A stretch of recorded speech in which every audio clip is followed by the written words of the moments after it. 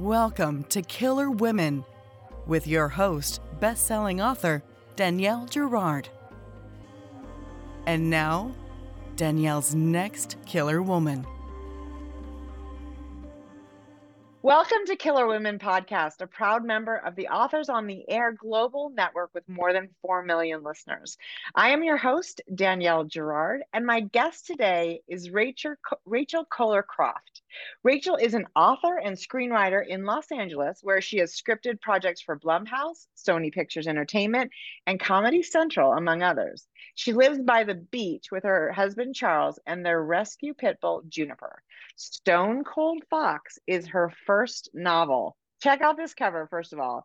Like, they did a great job, isn't it? Like, it's like the bling and it's gorgeous. I love this.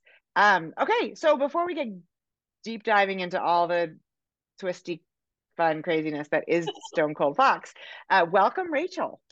Thank you so much for having me, Danielle. I'm so excited to be here. Killer Women's what I'm all about. Woo!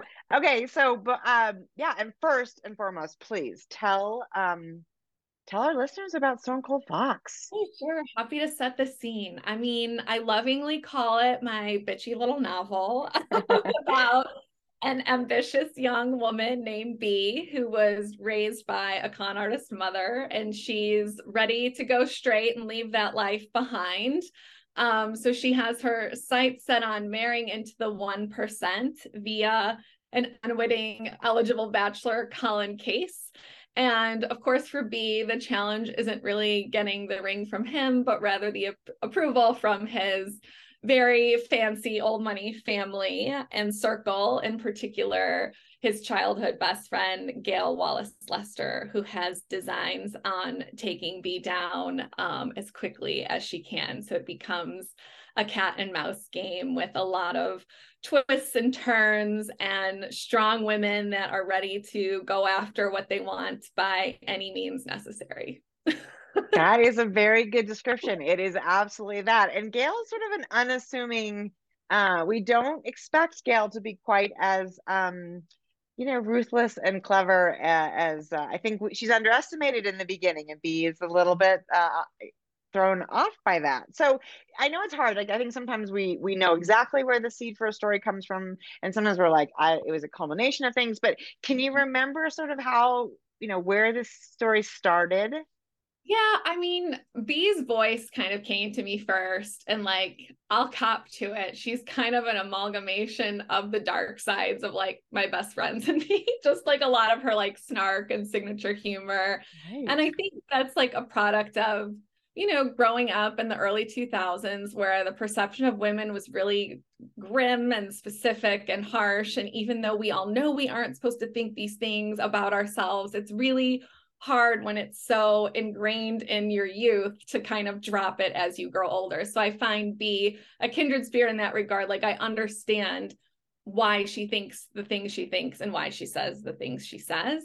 So I kind of just started riffing with her voice a little bit at the start. And then I'm also just very fascinated by the push and pull of extreme wealth and how it can be repulsive and aspirational in equal measure. And the type of woman that aspires to marry into money, I think that makes her a compelling main character.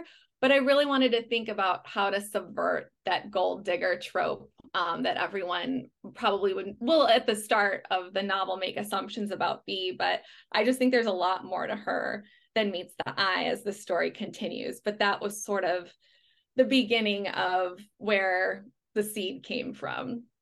Yeah, I mean, and actually what makes, like you said, to sort of subvert that trope, what makes her so interesting is that her past is very, her whole goal in life is to not be like her mother, right? I mean, it really comes up for her that, every sort of decision she makes, she's like, that is not a decision my mother would make. So I mean, it's as we get to understand, more and more about what it was like to be her mother's daughter, we do get a really clear sense of why she would not want to be like her mother and how damaging that is. That it really was an environment where it's what's the next best thing? How much can I get from this situation? And then how soon can we kind of get out? And that is not a stable upbringing, right? That would do damage to any of us. Of course. And that's the thing that I think is kind of cool and interesting about B. She's not really that interested in the material stuff that the money can give her. It's truly all about finally getting some safety and security that she was completely lacking as a child. And that's really her full motivation. Does she like nice things? Sure. Don't we all? But that's Right. not really what it's about. And she can see through a lot of what that stuff is. And it's really just about feeling safe for her. And that's Right. what money represents to be. Absolutely. And it's like you said, there is something interesting. And of course, we've all come across those people, and we know the stories too, about how exclusive and sort of incestual that those old money, communities are, and how unaccepting they are of new people, and how it's always the assumption that they're whoever comes into the group is there for the money. And God, B really offers Colin something that he doesn't get from anybody in his, family and that community. And I think he's actually quite lovely in the way that he, sort of accepts her and stands up for her. And I mean, the question is sort of how much could he tolerate, and the standing up to his family and whatnot. And his mother is very much what we expect from, the matriarch of that kind of family. Like, we don't talk about problems. There are no problems. Right. It's so, yeah. Colin is a very well-meaning person, and I wanted to be not gentle with him. And like, I do, some of my favorite parts to write are when B is like burning Colin about his weak shoulders or his topsiders and things like that. Yeah. But he knows he's a nice man, and that is Right. also very appealing to her. And as far as like Colin's mother, she may or may not be based on an ex-boyfriend's mother. We will not name names. Yeah, but I think, it's that feeling protective of anyone from the outside, because, the people that aren't in our circle just won't understand. It's easier to keep it in the circle. Can't you just find a nice girl that we already know and love, like, instead of bringing this outsider into the fold? But I think that is the appeal, a lot of the appeal for Colin and B. I mean, obviously she's like hot and funny and all these things, but she is like completely different from anyone he's gone out with before. And she Right. listens to him and makes him feel special and makes him feel seen and heard, because he's kind of a more timid man in some regards, which I think is why she pinpoints him in a lot of ways. But for as loveless, I guess we could say, as their relationship is, at least from B's perspective, I do think it's one of like respect, and both of them get things from each other. So I don't want to say it's 100% healthy, but it's certainly not Right. sinister as maybe some people who see the cover and see the synopsis might think, as far Right. as It's much more nuanced, and I think that's another thing that just makes it a really interesting story, is that there are expectations about sort of exactly what this is going to look like. And there's a trope about these wealthy men that are these kind of like commanding, it's the they know exactly what they want, and they get to dictate everything. And I think Colin is a foil to that, which I appreciate too, because I mean, we all are. I mean, we all have insecurities, and Colin's clearly has them, and yet he's in a family that sort of doesn't tolerate that either, right? Right. And so he's clearly not gotten a lot of sort of love and reinforcement around those points. So it absolutely makes sense. And and then the sort of the backdrop of this mother, and their past is, and I love the way you sort of alternate. You were in the present, and then we're back with some, and there was a lot of like, actually B had a lot of love from some of those, like healthy kind of parental, at least father figure love in some of those earlier moments, which is why it was probably all that much more devastating when they were moved on, right? So you're a script writer, and I'm obviously you know how to do that, I'm sure, super well. So what prompted you to be like, I'm going to write a novel? Oh, a lot of things. I've always wanted to write a novel. I mean, since I was a little girl, that's been on my list. And I think the reason, not that it took me a long time, but by the time I got around to it, I just felt basically, I think screenwriting made me a better novelist because I just had developed a really good understanding of story and pacing and making sure your audience stays with you. And what was exciting to me about writing a novel as opposed to using the story as a script is just there's so much more real estate to work with. Like my first draft of this, I think just by virtue of being a screenwriter, was really snappy and concise. And I had to go back and I got to spend more time on what are they wearing? What are they listening to? What does the room look like? What's she thinking on the inside? Because everything on the screen has to be more or less on the exterior. And what I really loved about writing this novel is I got to stay in Bee's head the entire time and really sit with her interiority and kind of the dichotomy of what she's thinking and how she's acting, which isn't always the easiest thing to do in a script. So I enjoy both mediums enormously. But now I've realized I do love writing books and I plan to continue down that path. I think I was intimidated because I read so much. I love so many books, and just what I do as a screenwriter, it's just short. It's just not as many words. And I was like, my whole book. And then once you do it once and you get the bug going, because now I feel like, okay. And it's also like, I mean, the script is like you're one part of a novel, right? You're the story. But when you write a novel, you're the director, you're the actor, you're everybody kind of all at once, right? And I think it is different. I mean, I in reverse, I've read a lot of scripts and been like, oh, I wonder if I could adopt one of my own books. And I think, oh God, no way. I wouldn't know, how would you get rid of all those words?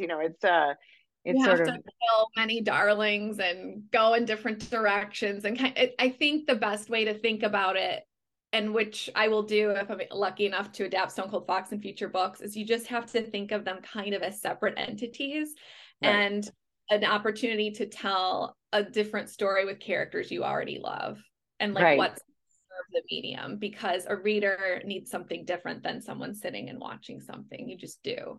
Absolutely. Which is not, the easiest thing necessarily for certain creators, because you're attached to how it is, in whatever medium you started in. But no, I think for me, I write like so character forward that I'm like excited about potentially writing stories with the same characters that I love so much, just on screen or in a book or what have you. So okay. So tell us about that. So do you think this is there another Bee story, another Bee and Colin story? It seems like there definitely could be. Yeah, I really hope to write a sequel to Stone Cold Fox. It's sort of like why I left the cliffhanger. And it's funny to see early responses to the end of the novel, because some people really love it and some people are like, what the hell? But I like that, because then people have something to talk about, and there's conversation to be all publicity is good publicity, as they say, right? And I don't like to tie things up in a bow with any of my stories, even my scripts. It's like, let people kind of ruminate and think what they want, because that's more fun. But I would very much like to write a sequel to Stone Cold Fox, so I hope to do that at some point in the future. So what was it like? How is it different? So when you write a script, are you also working alone, or are you sort of doing in a collaborative format? So is it different than, in addition to being sort of a different medium, is it also like a different environment because you're alone? For me personally, I've only written alone. With scripts, so features and television are a little different. Most of all of my produced work, I've sold a lot of things, but things don't always get actually made. But my first film came out last year, and that was, I wrote it, we sold it to Blumhouse, and feature writers some people write in a partnership, like with two people. I just tend to write alone. With a TV show, I've sold a couple where they've purchased the pilot and then I write the pilot, but it hasn't like gone to series where you have a room. But then typically you're in a writer's room with many people and you hammer out scripts together and it's more collaborative. But in my career thus far, I've been writing alone, which I honestly do enjoy. I mean, I think I enjoy a collaborative situation too, but it's funny, my husband is always like, no, you're not, because I identify as an introvert, but that's only because I enjoy having alone time and I need it to kind of recalibrate before I go back out and be social again, because I think I present quite extroverted, but I like I actually think that's a very common attribute to writers. I also am definitely an introvert, but you put me at a writers conference and people will be like, wow, that lady knows everybody. And it's because it's that one, it's a time to be extroverted and energetic. And there's all these people that you want to talk to and you haven't seen. And we're so excited because it's our people and it's our craft and whatever. But then literally like the third day, I like collapse for like 2 weeks and I have to I'm like, nobody talk to me. Yeah, like you can like shut down even in the middle of a conversation. Sometimes we'll go to some party and like I'm having a great time, but when I'm ready to go home, it's like I'm ready to go home. And I feel like I like turn into like a ghost of myself. Right. You're like, will you excuse me while I go to the bathroom and then disappear out the back door? I totally. I'm known for my Irish goodbyes for exactly that reason. Sometimes it just gets to be too much. I love you all, but I have to leave. So how is it different than, in terms of, obviously because for the size of it, but when you're writing a script, are you writing a certain word count a day? Do you outline and what's your process for that? And then how is it different for this? For screenwriting, I do outline, but I would say they're brief. I like to know where I'm working towards because there are just certain things, and I don't want to say it's formulaic because it's not. I think that's selling screenwriting short, but there is an expectation of emotional beats and plot points that you're expected to hit. So I like to know what those are before I start drafting. It just makes the process easier. It makes it easier to sell because sometimes I think a lot of screenwriters prefer to sell their idea and then be paid to write it. And if you're selling an idea, you do have to have an outline and like sell your story and where it's going. Right. So for scripts, I typically know where I'm going. But, and this happens to me now with novel writing too, I leave room to play because when I'm writing, something happens. And I think that happens for a lot of writers. And I'm not even like a woo-woo person, but there is something I just literally feel like touched. And it's like, oh, I would have been impossible to think of in the outline stage. It just wouldn't come to me in that way. But when I'm actually in the characters and what they're doing, and the second I think, oh, what if I took them over there? Like, I always the way I put it is like, how can I make their lives more difficult? Yes, right. Up the challenge, increase the conflict. Absolutely. Yeah. And sometimes I just don't think of it until I'm writing and something clicks and I'm like, oh, this would actually fuck it up for them or screw it up for them. This is going to make it way messier. Yeah. And those moments typically happen while I'm in flow and while I'm writing. Not exclusively, but most of the time. And that happened when I wrote Stone Cold Fox, which I admittedly wrote the first draft just pantsing it. Like it was just in Bee's voice and wanted to get everything that was in my head out of me. And then when I went back, I did a pretty robust outline knowing who she was, who the characters were, where it was going to go. But then even when I went back in, one of the things I love that happens is characters usually sneak in that I had no idea of until they showed themselves to me. And like Ren Daly in Stone Cold Fox is a perfect example of that. She's a tertiary character, but she is so funny. Yeah. And I love how Bee like uses her to make herself seem like a normal person. Right.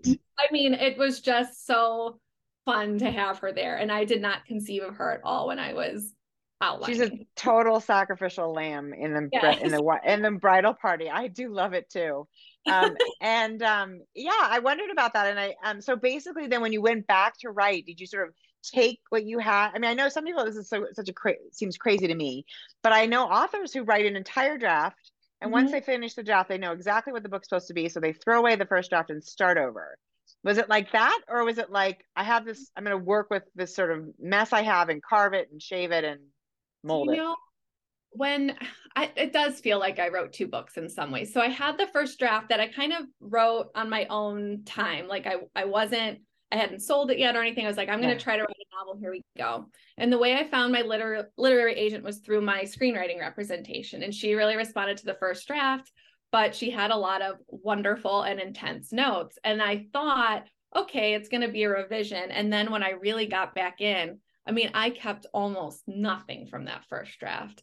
The spirit of Bee for sure, but it really became something else entirely. Because my agent, it's very funny. She goes, well, you do realize you wrote a story about a complicated mother-daughter relationship. And I was like, oh, I guess I did. So like in my first draft, mother wasn't as much in the forefront for B. Yeah. It was kind of just peppered in a little bit. And then by bringing that more into the conversation, the flashbacks weren't a part of the first draft. And I wondered, yeah, it interesting. just kind of made her character richer, Yes.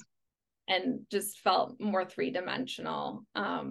So yeah, I had to go back and really dig into Mother as well, because she's a Mother. I know Mother.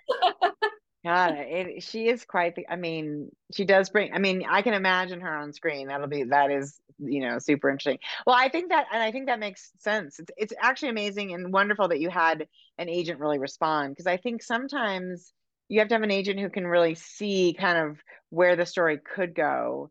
And some agents are really good at that. And some agents just, are like, well, if you revise it, I'd look at it again kind of thing. So I'm very lucky. My agent has a very editorial lens in how she likes to work with her clients. And that was very helpful, especially as I wrote my first novel. But like even going forward, I just feel like she gets what I'm doing. She gets my taste.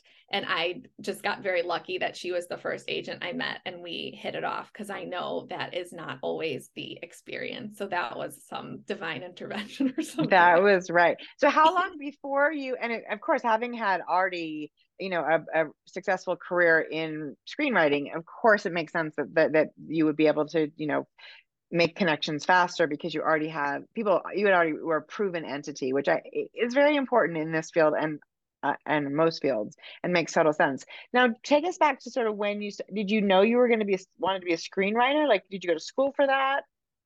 I knew I wanted to be a writer. I got my degree in English literature, and it was always something that I wanted to do. Whether I thought I could took me a little longer to get there. Sure. And it's not because so I'm from Chicago. I'm from a pretty practical family. No one's really in the arts. They were always very encouraging of me, but I didn't really have an example as far as like, how would I actually go about doing that? And I think when I went to get like my first job, it was just like, okay, so my first job, I moved out to California in 2009, and I got a job at a very popular celebrity gossip blog. And that turned out to not be my calling at all. I actually moved back to Chicago for a couple of years and thought, I don't know. I conflated LA with that job. Right. I was like, okay, I don't think this is for me. And so I've had a lot of weird jobs before I actually settled on screenwriting. So in Chicago, I think it was a very fortuitous detour. I worked in sales, because no one tells screenwriters that 80% of that job is sales. So I bet. Mostly in travel and hospitality companies. And one of the companies I was working for, I became the top salesperson. I was selling luxury floral arrangements to hotels, residential buildings, places that spend hundreds of thousands of dollars on flowers every year. And so they wanted to open the market in LA, and I loved LA in a lot of ways. And I was like, oh, and if I'm doing a job I like, it'll be a totally different experience, whatever. So I move out here. It kind of works out. I take a couple other sales jobs, but then I start going out with this guy that's a screenwriter. And long story short, we had a super gnarly breakup, and I was very motivated by spite. And that's just who I am. And I said, well, if that guy can do it, I certainly can. So I wrote my first script and I sold it a few months later to Sony. That's awesome. I mean, I think that's women power right there. Be like, yeah, you can do it. Well, I can do it better. That's fantastic. Very motivating to me. And it was a fortuitous thing where I submitted the script to this contest that's affiliated with the Academy Awards, and I advanced, and it was all very exciting. And it was the first year you could purchase the reader comments, so I did. And most of them were super helpful. But the last one, I don't remember the whole thing, but I remember the sentence clear as day. And it was, judicious alterations. This might make a good porno because the girls sound hot, at least on the page. Danielle, the way I like, first of all, I paid for this. Right. Second of all, that has nothing to do with the content of the script. It was just someone like making it because later they were like, well, he gave you a good score. I'm like, I don't care. Like, this is not. What an asshole, right? So I went on the Facebook page for the contest thinking the moderator and 10 people are going to see this, but like I have to stand up for myself or I'm going to lose it. So I just copy pasted the note and said, considering the current climate for women in Hollywood, wanted to bring this to your attention. And it was one of those weird things that went viral on Twitter. So then on Facebook, journalists are wanting to talk to me. And it's like, I'm a writer, but I'm a businesswoman too. And I know if my script is in the news, people are going to want to read it. And then about a week later, my script sold, and I've been working pretty steadily as a screenwriter ever since. So it's whatever that quote is about like preparation and luck, like in meeting the moment. And I was able to meet that moment because I had that script, but then I had other scripts ready to go as well. So that when representatives started reaching out and they were like, what else do you have? I was like, well, this, that, and the other thing. And so good for you. Isn't that so? I mean, and in many ways, that asshole, you could, there's a little gratitude we can give that guy, not much, but a little bit, right? I mean, and good for you. I'll tell you, right? Like I really do take everyone loves praise. I love it too. But there is something, I don't know if it's kind of sick about me, but like anytime something like bad happens, I just let it like fuel me and like propel me into the next thing. Yeah. Kind of always been that way, and it's really you and B have that in common, I think, actually. Yeah, I mean, I'd be lying if I said there weren't little parts of me and B, but not all. Right, of course not, right, of course not. But that is super interesting. So, and that was when did that all that was happen? all like pretty much 2014, 2015. So fantastic. That's amazing. So, okay, and so then, you're gonna adapt it, right? Are you waiting for somebody to want to sort of, you're not going to just adapt it without somebody? I can't say what's going on, but there's conversations being had. So I'm excited to see what happens there. And then also just like, once it's out in the world, I'm so excited to see more readers respond and just kind of, I mean, my biggest wish is that people have a great time reading it, because that's why I wrote it. Like I wanted to write the book, I wanted to read and have it be very character forward while still having a compelling plot, but like people that feel real, or maybe someone you cross paths with and get a kick out of. They make you laugh. My dog is like scratching herself, and so she's jingling. Okay, Scotia, lay down.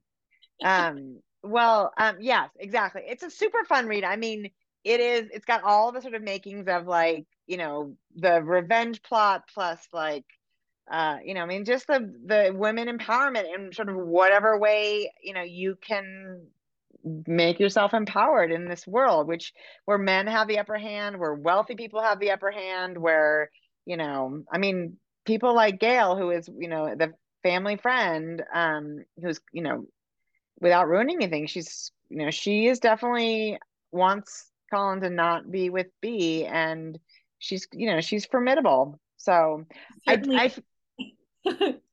certainly what? She certainly is. I worked really hard on her, even though I don't like her. Well, right. We don't like her, but I mean, she's got chutzpah, right? I mean, she definitely is not gonna go lightly, and she works pretty hard to, get things to go her way. I was curious because I feel like it's so funny because people always ask me like, who would play so and so in your books, and I'm like the worst because I don't even really pay attention, and everybody now in Hollywood seems so young that I'm like, I don't know. But I was curious if you had like, and again, I know you're in conversations and there's going to be an incredible cast, and these people are probably not going to be it, but like if you were going to dream or imagine, could you tell us who you think would play sort of B, Colin and Gail, or an example of it? I can tell you who like I pictured when I'm writing, because I feel like, I started writing this in 2019, and then, a lot of time passes, because I do think there are some like younger girls that may be more suited to be, if and when it comes, because by the time Right, exactly. We're talking about like peak hotness. I mean, I pictured Margot Robbie a lot, because of course, yes, of course, outrageously hot and outrageously hot. I mean, and that's how I pictured B. Just someone that is like, God damn, how do you walk around like that? Like, because to just be like that, so arrestingly beautiful. I think also makes her compelling and interesting, because I'm sure for as much as you get out of that in life, it's probably also a curse in a lot of ways, considering lecherous men and then Right. women maybe not liking you because you're so beautiful. I think, I think there's a lot to chew on there. So I did picture Margot Robbie. Colin is funny because I don't think this is the right casting either, but I was very inspired by Succession, and I pictured Jeremy Strong quite a bit, and the character specifically of Kendall Roy, just kind of a Yeah. like, daddy, please love me. Yeah, that's a great show, and it's a very, Kind I can totally see that, of course. of, yeah. And then Gail's kind of tricky because I Yeah. actually don't think, because we're in B's head. Yeah. So I don't think Gail is as like hideous as B is claiming her to be. I think she might just be kind of plain and doesn't put that much effort into the things that B thinks she has to put effort into. Right, right. So I did sort of picture, and this is also not correct, but this like vibe, like Selma Blair and Legally Blonde, for example, just kind of like the Vivian Kensington type of character. But yeah, definitely a brunette. Yeah, right. Just, I mean, at the very least, to be a contrast to our incredibly beautiful blonde bee. That is, yeah, it's so interesting. I love it. There's a part in the book where Colin gets a little soft, and I think it's so my generation. I'm like, oh, it's kind of like it's a little bit like Hugh Grant. You know what I mean? There's that kind of like a little not kind of Yeah, all together. he doesn't command the room, but Mm-mm. people like him. I mean, Bea Hmm. always says that. She goes, is he the funniest guy in the room? Is he the hottest guy in the room? Not Right. really. People like him, and he's a Yeah. nice guy, and he means well. And that, for Bea especially, counts for a lot. Yes, of course it does, which makes so, I mean, again, it makes just, which I think is like you said, the characterization is really strong because it makes, um, based on her, what we know about B, what we learn about her, all of this makes really sense. I was looking at my phone because I have a screenshot that I took I read it on my Kindle, but, I love the idea. So there's part of the book is that B doesn't really have a lot of really close friends, right? And some of that is because, she's very guarded. But in addition, she makes a comment which I think is really interesting. She basically there's this line that says, "I'd argue that men are relatively easy to read, but women have real depth and darkness, to the point that you never really know what we're thinking. Women have actual layers under our societally mandated glossy veneers. So many unknowns," which I think it is an interesting thing. And I think some of the most intensely brutal, stuff we see is women on women, right? We can be unbelievably awful to each other. And I think men, they live at a different level, but I thought that was such a valid, and to your point, the sort of, the way B sees the world and the way she's sort of guarded, especially around women. Yeah, I mean, your first relationship with a woman is her mother, so that's not ideal for her. And Mm-mm. then, you see, because the flashbacks are these kind of vignettes in different stages of her life, and never really bonds with any of the girls because she also knows they're probably not going to stay that long. So I feel like she never fully had a good relationship with another woman, and that's why when she meets the character of Syl, she's very intrigued by it, but rightfully a little afraid. But as far as like the larger sense of it, I just think I am such a girl's girl, and I have so many girlfriends. But I think, you go through life and sometimes you grow apart and all of these things. And for as sad as I've been with any breakup with a guy, oh, no one can hurt your feelings like another girl, or your mother for that matter. I just think there are things we can reach into and say and do to twist the knife that, Yeah. I don't know, it's just like on another level. And I don't think it's this like, oh, women aren't nice to women sort of stuff. I just think we're complicated and navigating being a woman in a man's world. And sometimes we Right. get out on each other, which is too Right. bad.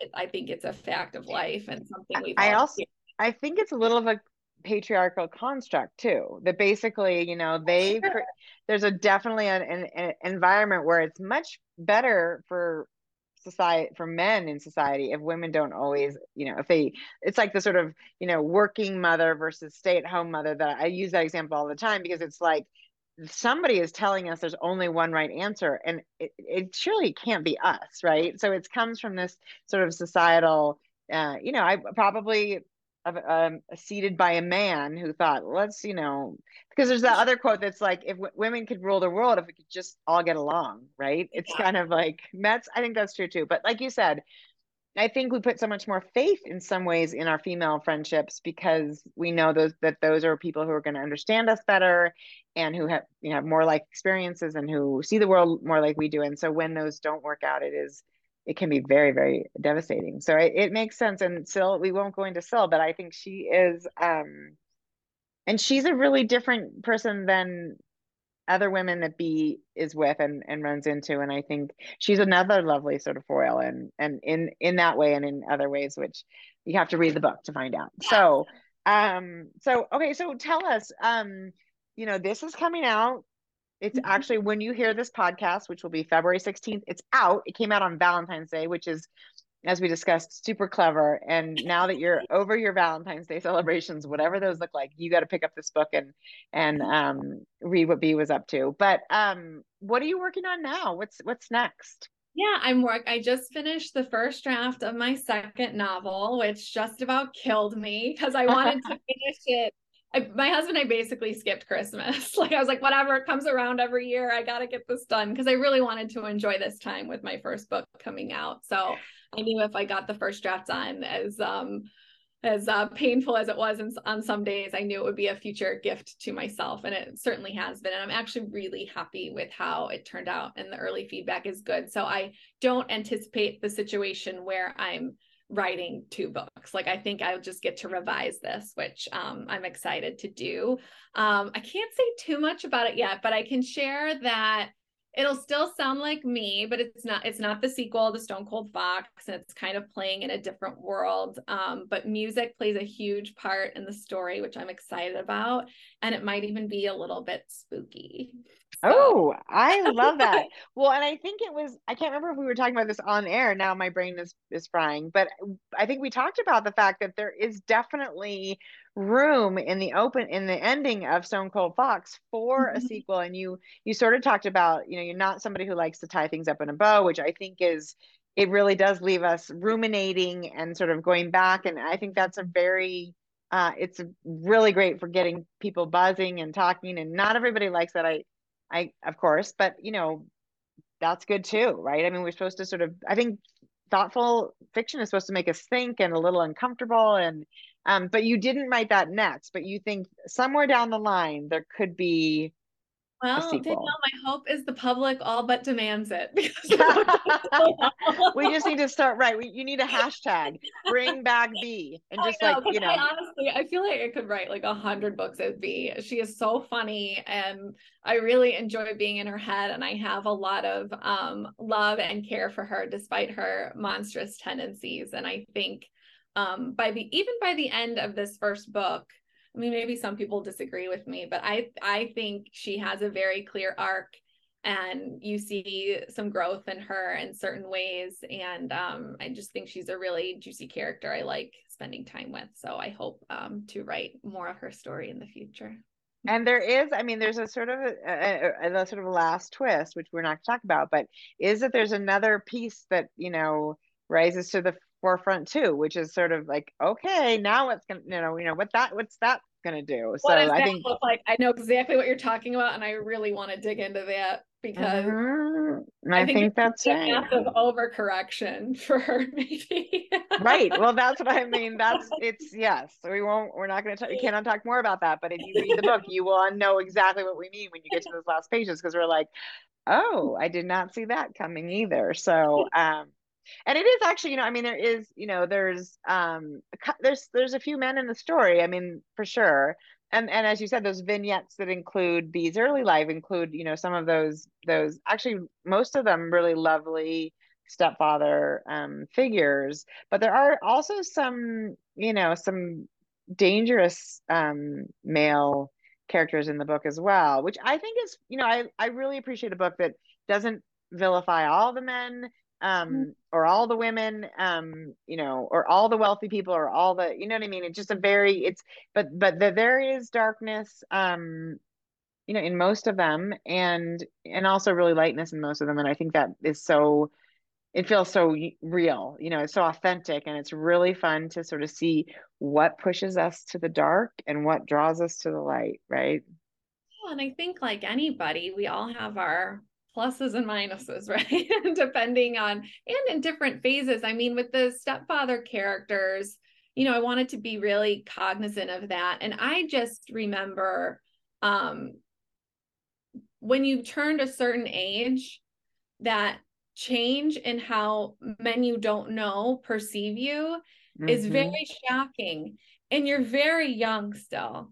Right. So there's a character who doesn't really, she just knows how he's looking at her. It's the someone her mother's married to when she's a teenager. Yeah.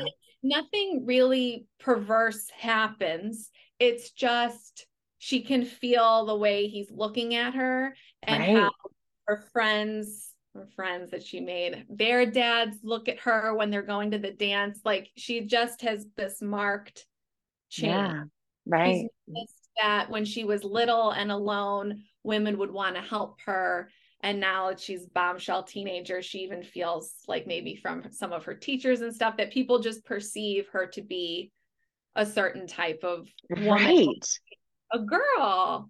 Right. When all she's done is like develop in a way that she had zero control over, right? I mean, I think there is something about this. It's almost like being preyed on, that you just feel like all of a sudden the world is you sort of look like, you feel like you might be somebody that they want to prey on. And it feels, we're too young, mentally we're not ready for that, and yet the world does not seem to care. I mean, I have a 23-year-old daughter, and I remember she was like 11 and we were skiing, and she's a beautiful skier because we're in Montana, and all of a sudden there's these hoots and hollers coming from the ski lift before, and I remember, and I'm this kind of mom, but I just stopped and was like, she's fucking 11.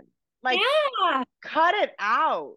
Now you can't tell under a helmet and whatever, because she was tall and her dad's tall. But I was like, it's so gross that is your response to, and of course, I'm sure they told me off again, but whatever. I mean, the point is that it just is something you want to protect your children from, you want to be protected from, and yet society does not really have, we've not taught in general our young men to be respectful, or the older, I or think anybody, right? Woman has these memories from when they were about that age, right? Like 11, right. 12, and everything just feels different, and you don't know why, right. And because you are so little, and it's just it's like this coming of age terrible thing that right. you feel powerless to. It's just become, you just have to like look alive now, right? Like, okay, yeah.